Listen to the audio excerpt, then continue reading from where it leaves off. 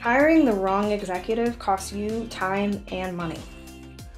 Leveraging work psychology, Spirit Consulting helps you hire the right executive so you can focus on growing your business.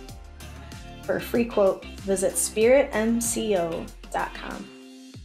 Enjoy the show. Welcome back to the Tips for Team Building podcast, where our mission is to inspire and propel others along in their leadership journeys. I'm your host, Jaden Smith, and so excited to welcome Michael Yost to the show. Michael, thanks for taking the time. For those who don't know you, we always start with a little bit of a softball. So our first question is, who are you? Yeah, well, thanks, Jaden, for having me today. So who am I? I'll start by saying from a personal standpoint, I'm a Christian. I'm a husband, a father, and a sports fan. So I'd also say that naturally I'm a competitor. And so professionally, I am responsible for leading the Total Rewards Center of Excellence for our health system and our HR Performance Center. And so our health system is about 18,000 employees, which spans across Louisiana and Mississippi. And in my role, I'm privileged to lead a team of about 55 stellar employees who really just make me proud every day of what they accomplish. Awesome. So that's me in a nutshell. Awesome. And a lot of pieces that make up Michael as a person.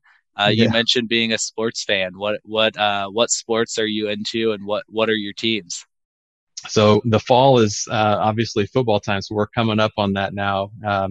I'm a huge Michigan Wolverine fan, so I love college football. I certainly love NFL too, but college football is my go-to. So Saturdays in the fall are usually filled with that. Awesome. And I've got my IU degree behind me, but I can't even give you any grief for being a Michigan fan because our football team is not very good.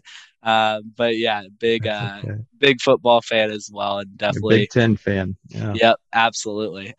So Michael, you shared kind of a little bit about your role at FMOL Health, and just kind of curious if you could, obviously you didn't get into a role like this overnight. So could you kind of highlight for us how you gotten into the leadership position that you're in today?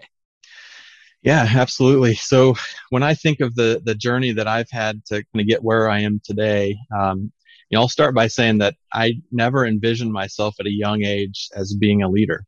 And so there's definitely been stages throughout my career to this point in my life that have shaped me on who I am today.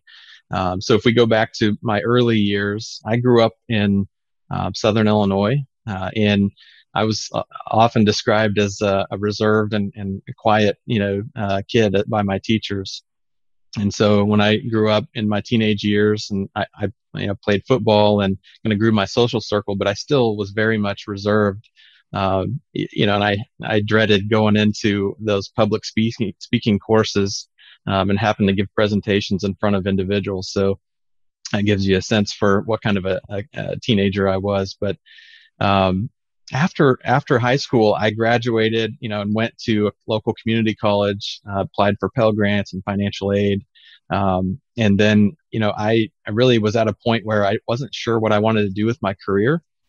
And I knew there were a couple of options that were interesting to me, whether that be being a police officer, or the military service, because I knew a couple of the people that I grew up with in high school that had went that path.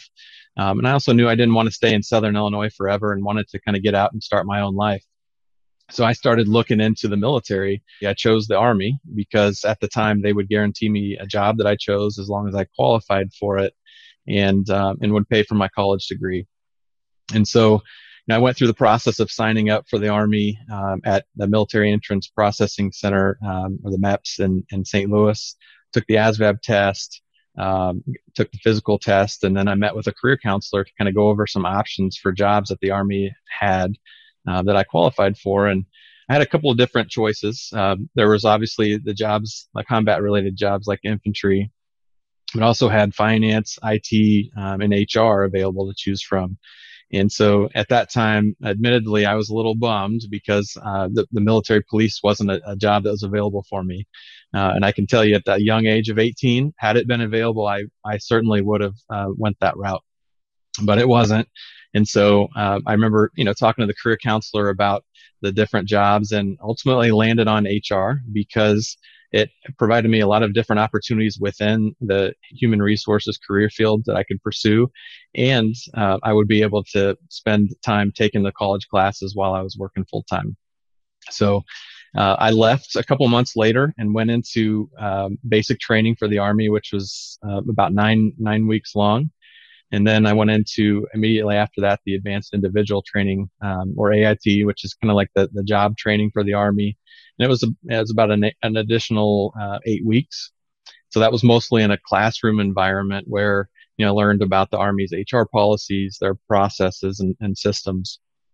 And so what I can tell you is that 9 weeks of basic training and 8 weeks of job training was really impactful for me, because I had left home and started my own life at 18, and really was surrounded by people I didn't know.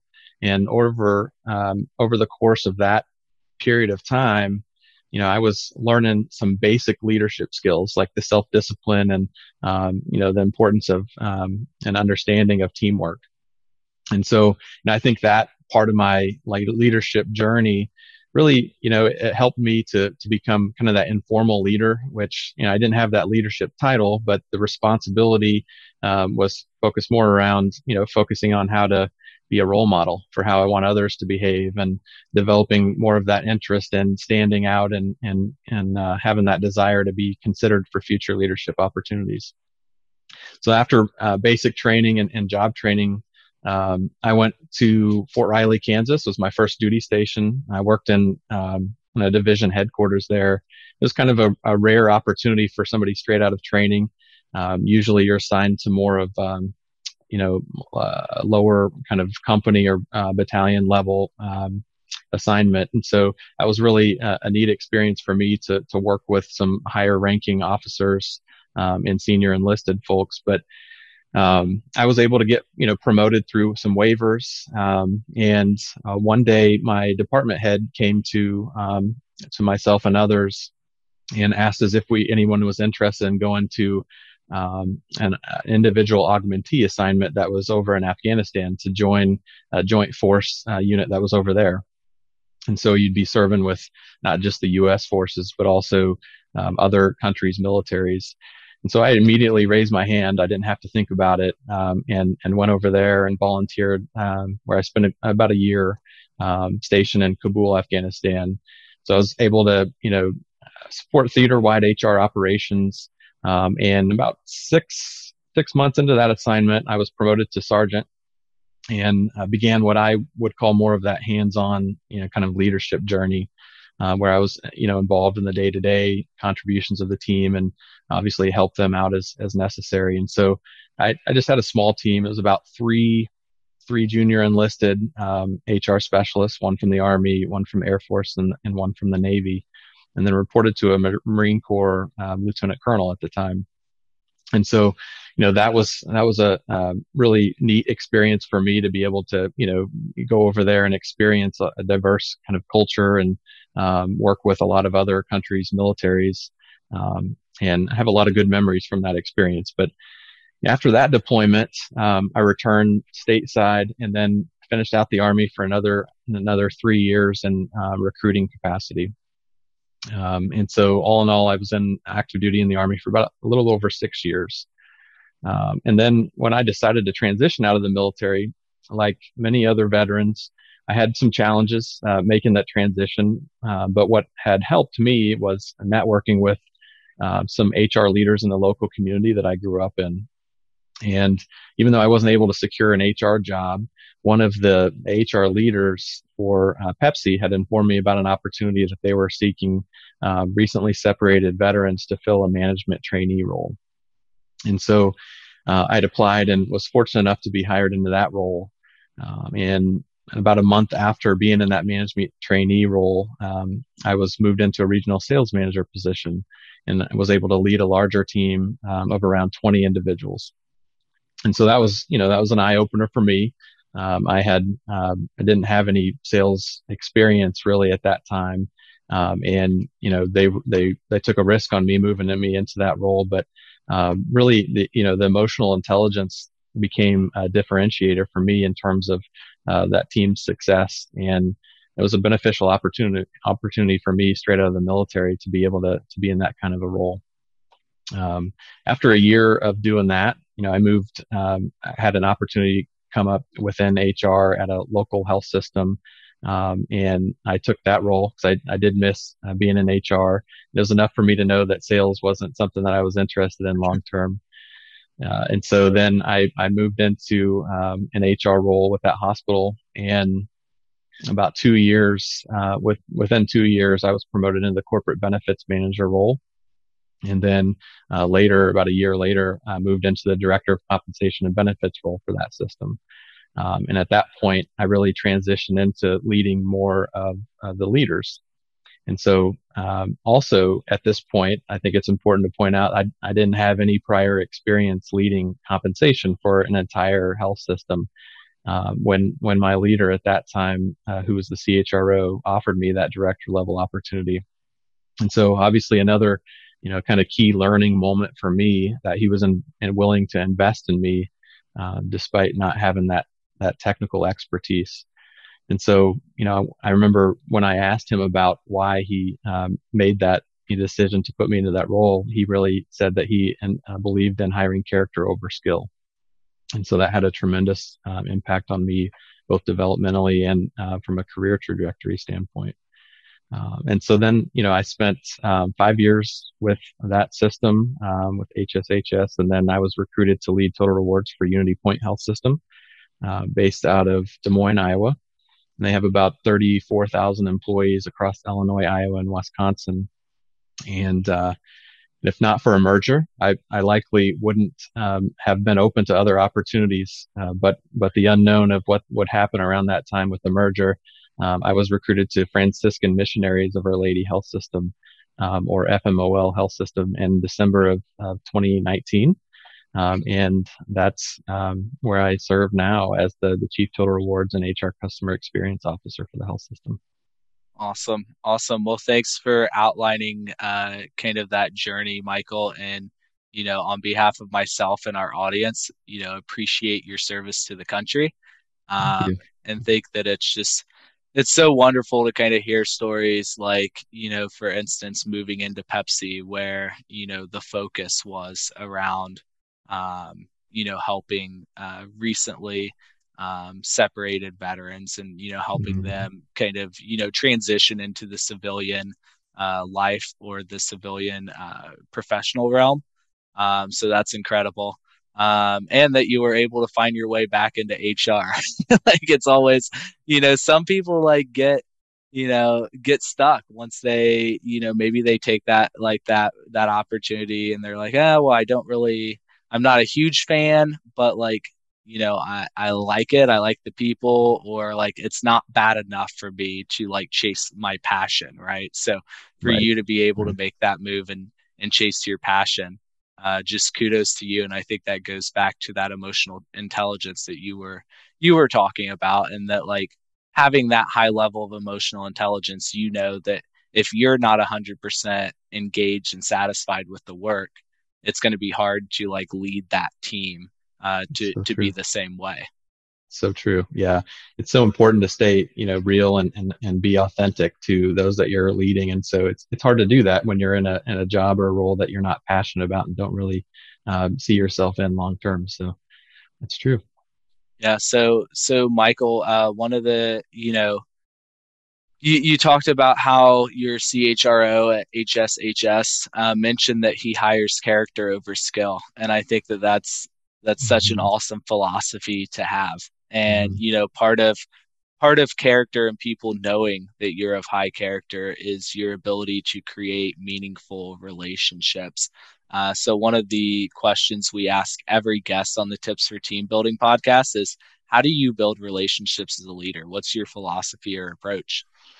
Yeah. So I would say that for me, what I try to do is to just be really intentional about, knowing that obviously for your role, there's going to be individuals that you're going to work with that are going to be really instrumental and helpful for you to be successful. But anyone who you come in contact with. It's whether or not they have a direct role in your success or not.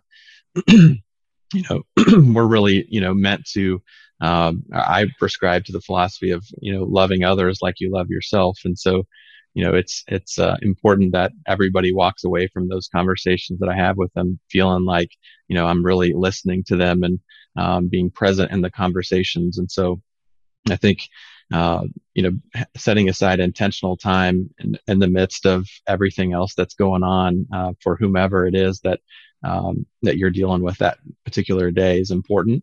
But certainly my team and those that I interact with often, the relationships are very important, and setting aside time in the daily grind, making sure our one-on-ones are very much time where we can spend thinking together and planning and discussing strategic priorities. But starting off the conversations from a personal standpoint is also really important. And so for me, I try to implement for at least the first couple of minutes to talk about where we're at, what's going on with them personally, and making sure that they understand that I really value them as a person, not just what they're doing for the organization. Yeah, no, absolutely. And I think that's so important. Recognizing, also that the personal does, like, as much as some people want to say, oh, you leave it at the door, you walk in and you don't think about Mm-hmm. personal, like making sure that they're in a good headspace personally, I think also kind of sets the expectations for what you can expect professionally. Because Absolutely. if there is something going on personally, then obviously that's something that will likely affect the professional or has the potential to do so. So it's Absolutely. important to check in and absolutely love that philosophy. So Mhm. so Michael, you mentioned that when talking through your leadership journey, you Mhm. chatted through departing Unity Point and Mhm. how you've recently, within the past couple years, taken on the new position at FMOL Health Mhm. in December 2019. And I think that right now you're seeing so many individuals either taking on new positions or thinking about taking on new positions in this very employee centric market right now. Mhm. So can you share any advice with our audience around kind of adapting to a new culture when entering a new position, or a new organization, especially when entering Mhm. at kind of a leadership level? Yeah, I would say for me, in my experience, and I've worked now for a couple of different companies, and as you move from one company or organization to another, what has really helped me and can be a challenge, to be honest at times, is your success and the accomplishments that you've had in the past is, while valuable, it's also something you need to transition from and realize at the new company. There's a new culture, and you're not bigger than that new culture, and so you really have to be intentional and figure out what that new culture is and what the cultural rules are. And so there's not a guide or a book per se of what those cultural rules are for you to just walk in the door and know immediately. And so what's really helpful is figuring out and having sort of a game plan of how you get up to speed around um, understanding the culture and how you fit into that. Depending on what your goals are, and maybe sometimes, I know moving into this role for me, there was a little bit of an impact right away. December of 19, when I came into FMOL Health System, it wasn't but a couple of months later the pandemic started, and so for me, I started to really spend the first 90 days understanding the culture, which is a little bit different in terms of decision making and building relationships than what it was when the pandemic started. It kind of changed a lot of our realities. Um, and so that was a struggle for me to have to pivot. And then, I was learning, in that new reality with many others. But yeah, I mean, there's a couple of things I think that would be helpful for others as that may be navigating that, which is trying to understand, are there other key leaders or maybe peers of yours that have gone through some successful initiatives recently? Maybe they have navigated this and really can shed some light on what was successful for them and what kind of tactics that they used. It's also helpful sometimes. I've learned in my experience that the executive assistants to the CEO or some senior executives also have some really good insight into how decisions are made in the meetings that take place. Sometimes meetings outside of meetings, even so. Kind of trying to figure out who that network of individuals is that you need to go to and build those relationships and get that understanding from will definitely help. Have you been feeling unfulfilled? You want to be happy, but just continue to struggle. One of the best ways to experience joy is by caring for the homeless. A charity I've grown to love, River of Light, food rescues 1 million meals per year for the needy in Chicago. Imagine how that makes you feel, knowing that you're helping feed children and veterans. To make a tax-deductible donation, visit riveroflightchicago.org. Again, riveroflightchicago.org. No one should go to bed hungry. Awesome. Yeah, and I can speak. I mean, obviously, my role kind of is more external to an organization versus internal, as we're partnering with organizations to help them hire all-star leaders. But I'll say that the most probably behind potentially the hiring manager we're working with. And even sometimes beyond that person, the most important relationship is that executive assistant or chief of staff or whoever it is who makes the things happen. It's one of the most important relationships. So definitely think that that's an important point to highlight. So Michael, you kind of chatted through with, with COVID hitting it really kind of changed the reality of this kind of the workforce, and we're switching things around, we're doing things differently. And I know from prior conversations you shared that the team that you now lead at FMOL Health is fully remote. And I think that that's something that if organizations aren't shifting to that or adding in some hybrid flexibility, they're kind of behind the curveball at this point. So I think that you're going to see a lot more organizations continuing to shift, if not 100% remote, at least some remote flexibility. So would love to hear about the approaches and the innovative ways that you are engaging remote staff. Yeah, sure. So I will say that for our organization specifically, and certainly every organization is going to be different in terms of how they're handling the remote work. I agree with what you're saying. It's certainly an advantage, and it has been for us, even as we've had openings and been able to recruit across the entire country to fill these roles, which we, before the pandemic, weren't able to do. We had to really focus more geographically in our local markets. And so we've gotten some really what I would consider top tier talent to fill those roles that otherwise we wouldn't have been able to solidify. So in terms of engaging that talent, it was a complete shift in the way we were doing business. And again, I mentioned before, building relationships with others inside the organization, but even on our teams. And so we're all kind of learning together as we went along. And some things that I've found to be helpful is, and of course, I think executive you talk to about this is going to say it's important to have your team of leaders in place that are able to really, drive the and sponsor the type of environment and culture that you need for a remote work engagement with your staff.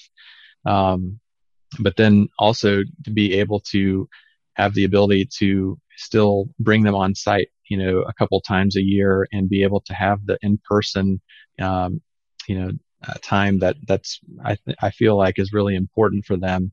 We do a lot of, huddles and, obviously for my leaders, they're involved often through Microsoft Teams or Zoom meetings. We have utilized Zoom in the sense of having like breakout rooms where we'll have our entire team come on, but then we're able to create different breakout rooms where we can go in smaller groups.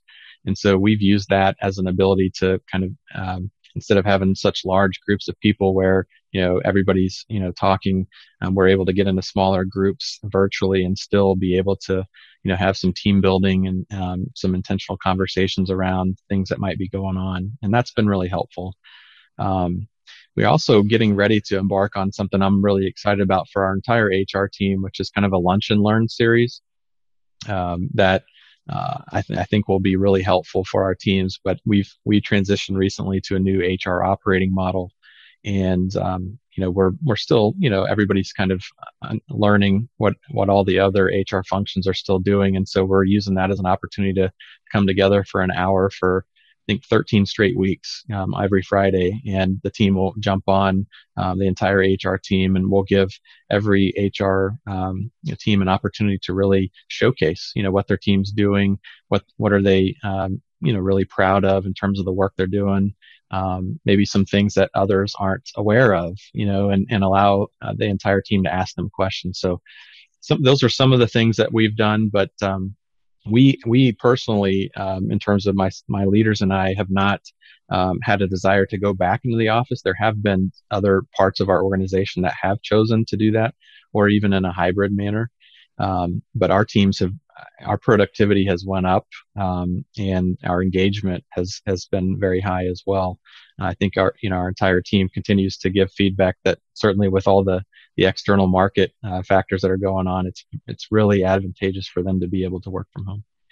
Yeah, no, absolutely. And I think that you hear that so much in terms of like the productivity, the engagement, because someone's, they're not commuting, so they're not, driving in for 30 minutes or an hour, during that time. They're working during the time that's slated for work, and then have the time to be able to do other things. Have the flexibility, hey, if I need to switch over a load of laundry real quick, that's something that I'm not, stressing about in the evening after, driving back and forth to work. So I think that you've just seen so much of that, and think that those are, the ways that you shared are certainly some very, exciting ways to engage staff. And, it's kind of more difficult, I guess, at maybe the level that you're at with such a large team. But I think that what you highlighted could be executed at that larger level, or even at a smaller team level. A manager and 5 analysts, maybe they're, having a team building Zoom every, once a month or something, or doing different things. And so I think that that's awesome.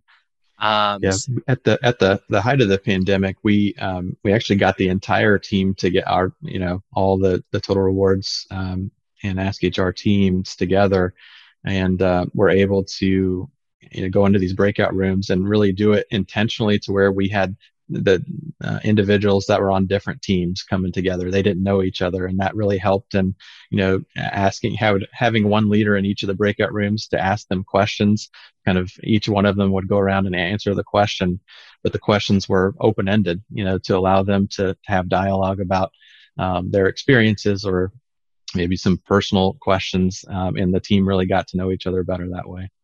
Yeah, that's awesome. That's awesome. Because like you said, it's not just the relationships of, the people who are directly impacting your work or directly on your team, but just anybody you encounter, and being able to kind of build that camaraderie and like that shared, because regardless if they work together on the same same smaller team, they're part of the bigger team, and then the bigger Absolutely. organization, right? So building up that relationship, I think that's awesome. Yeah. So Michael, you did mention how you you mentioned doing the lunch and learn as a way to further engage staff, but then also to educate staff on the new HR operation model. And I'm sure that rolling that out was not something that happened overnight. And I'm sure that, there might have been some easy buy-in, there might have been some reluctancy, and there might have been a lot of educating and explaining that needed to, to be done. So could you maybe walk us through your philosophy or approach to change management when you roll out a new initiatives, especially something at that scale, and how you gain buy-in, and then how you deal with those who might be reluctant to the change? Yeah, it's a good question, and one that I think it's obviously going back to the culture is going to be dependent upon what your culture looks like, um, and so in my experience, depending on what company or organization I've worked for, while the approach is similar in terms of the foundation, there's different elements that you need to take into consideration. So for this particular change, when you think about the massive change that an HR operating model has for the entire organization, we were also implementing a new ERP system. So we were moving from Lawson to Oracle Cloud. And so a lot of change management going on across the entire organization. And these two changes were kind of coming together for last January 1st as an implementation and go live. So a lot of change management effort there. We approached it as really from an organization standpoint, and HR partnered with supply chain and finance as well on this, but we really tried to engage early on in that change once the decision was made, so that our leadership teams across the organization as well as team members were aware of what the change was, and would engage them often throughout that change with updates, just so that they were aware of what was going on, and knowing that the ultimate target when we started the project, was a year and a half away. But throughout, we kept them updated and engaged them, when necessary at times. And so, setting expectations, I think, is really important early on in the change management process, so that you're able to really limit the impact once it happens to the individuals. And then, I'm a fan of the Cotter model, where I think, there's obviously different change management models out there, but having kind of your team in place, I guess, of the change management sponsors and executive sponsors, and then your change agents.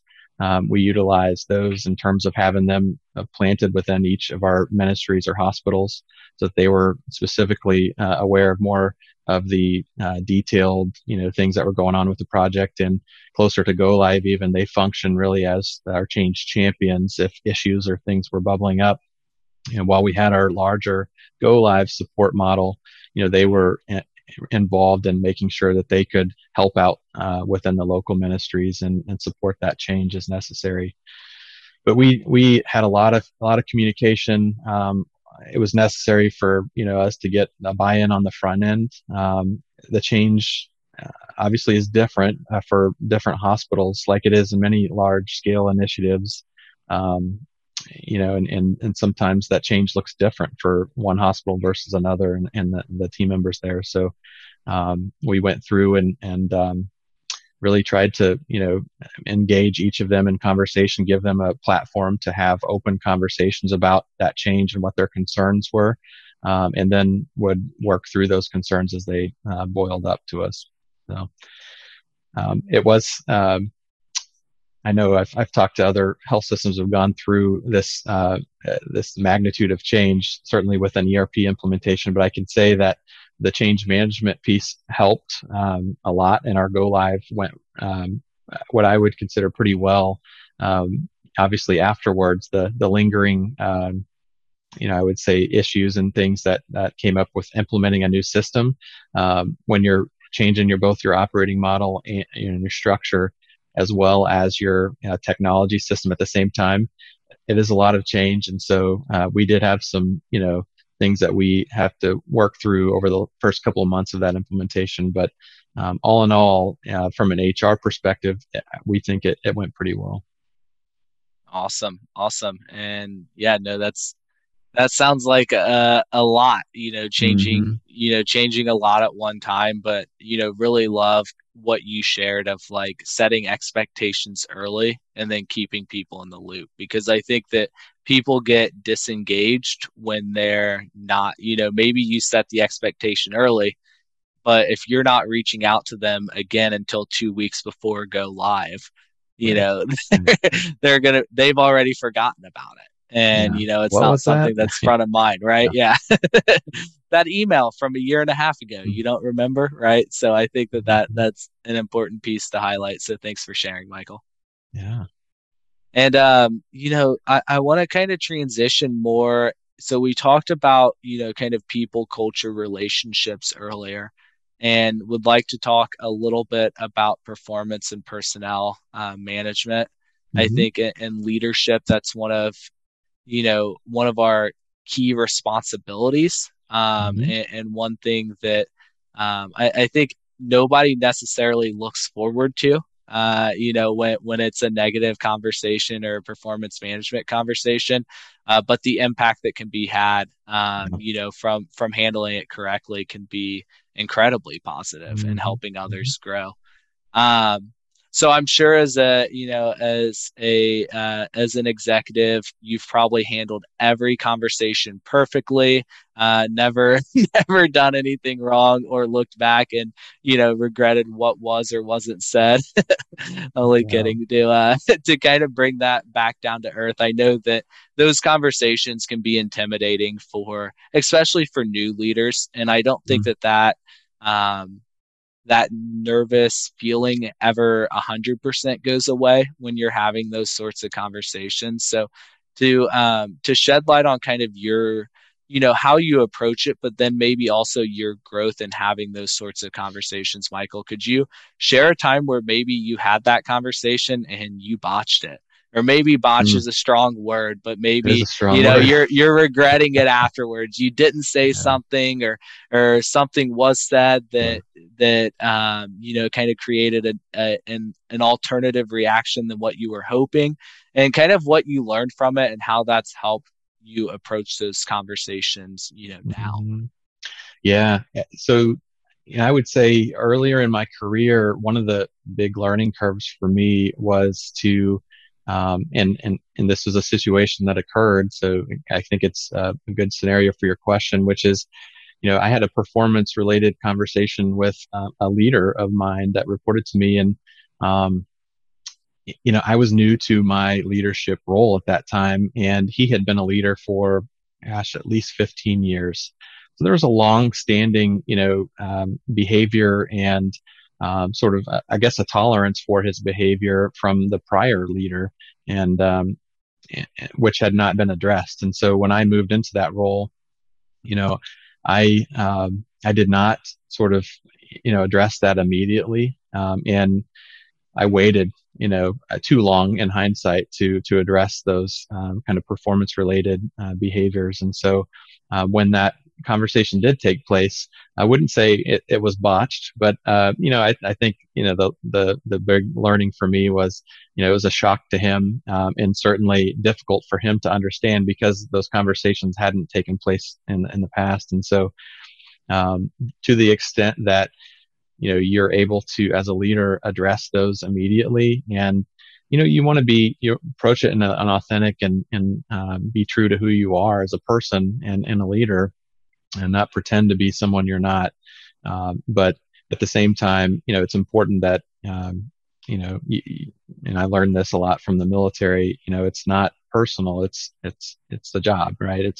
We're from a professional standpoint, you're approaching it, and we all have responsibilities, and so we have to really, make sure that we're exhibiting the behaviors that we're expecting our staff to also, perform as. So that was a big takeaway, and the conversations from that point got easier because I think the expectations then were in place, and every time we would have future conversations, we knew that we were going to be candid and open with each other about it. That was one of the big kind of takeaways from that initial conversation, and what I heard from him, which is that we need to be on the same page, and make sure that I'm telling him what I need from him, and vice versa. So um, as a young leader, that was first time leading other leaders. It does change a little bit, that's probably the one that comes to mind the most. Awesome.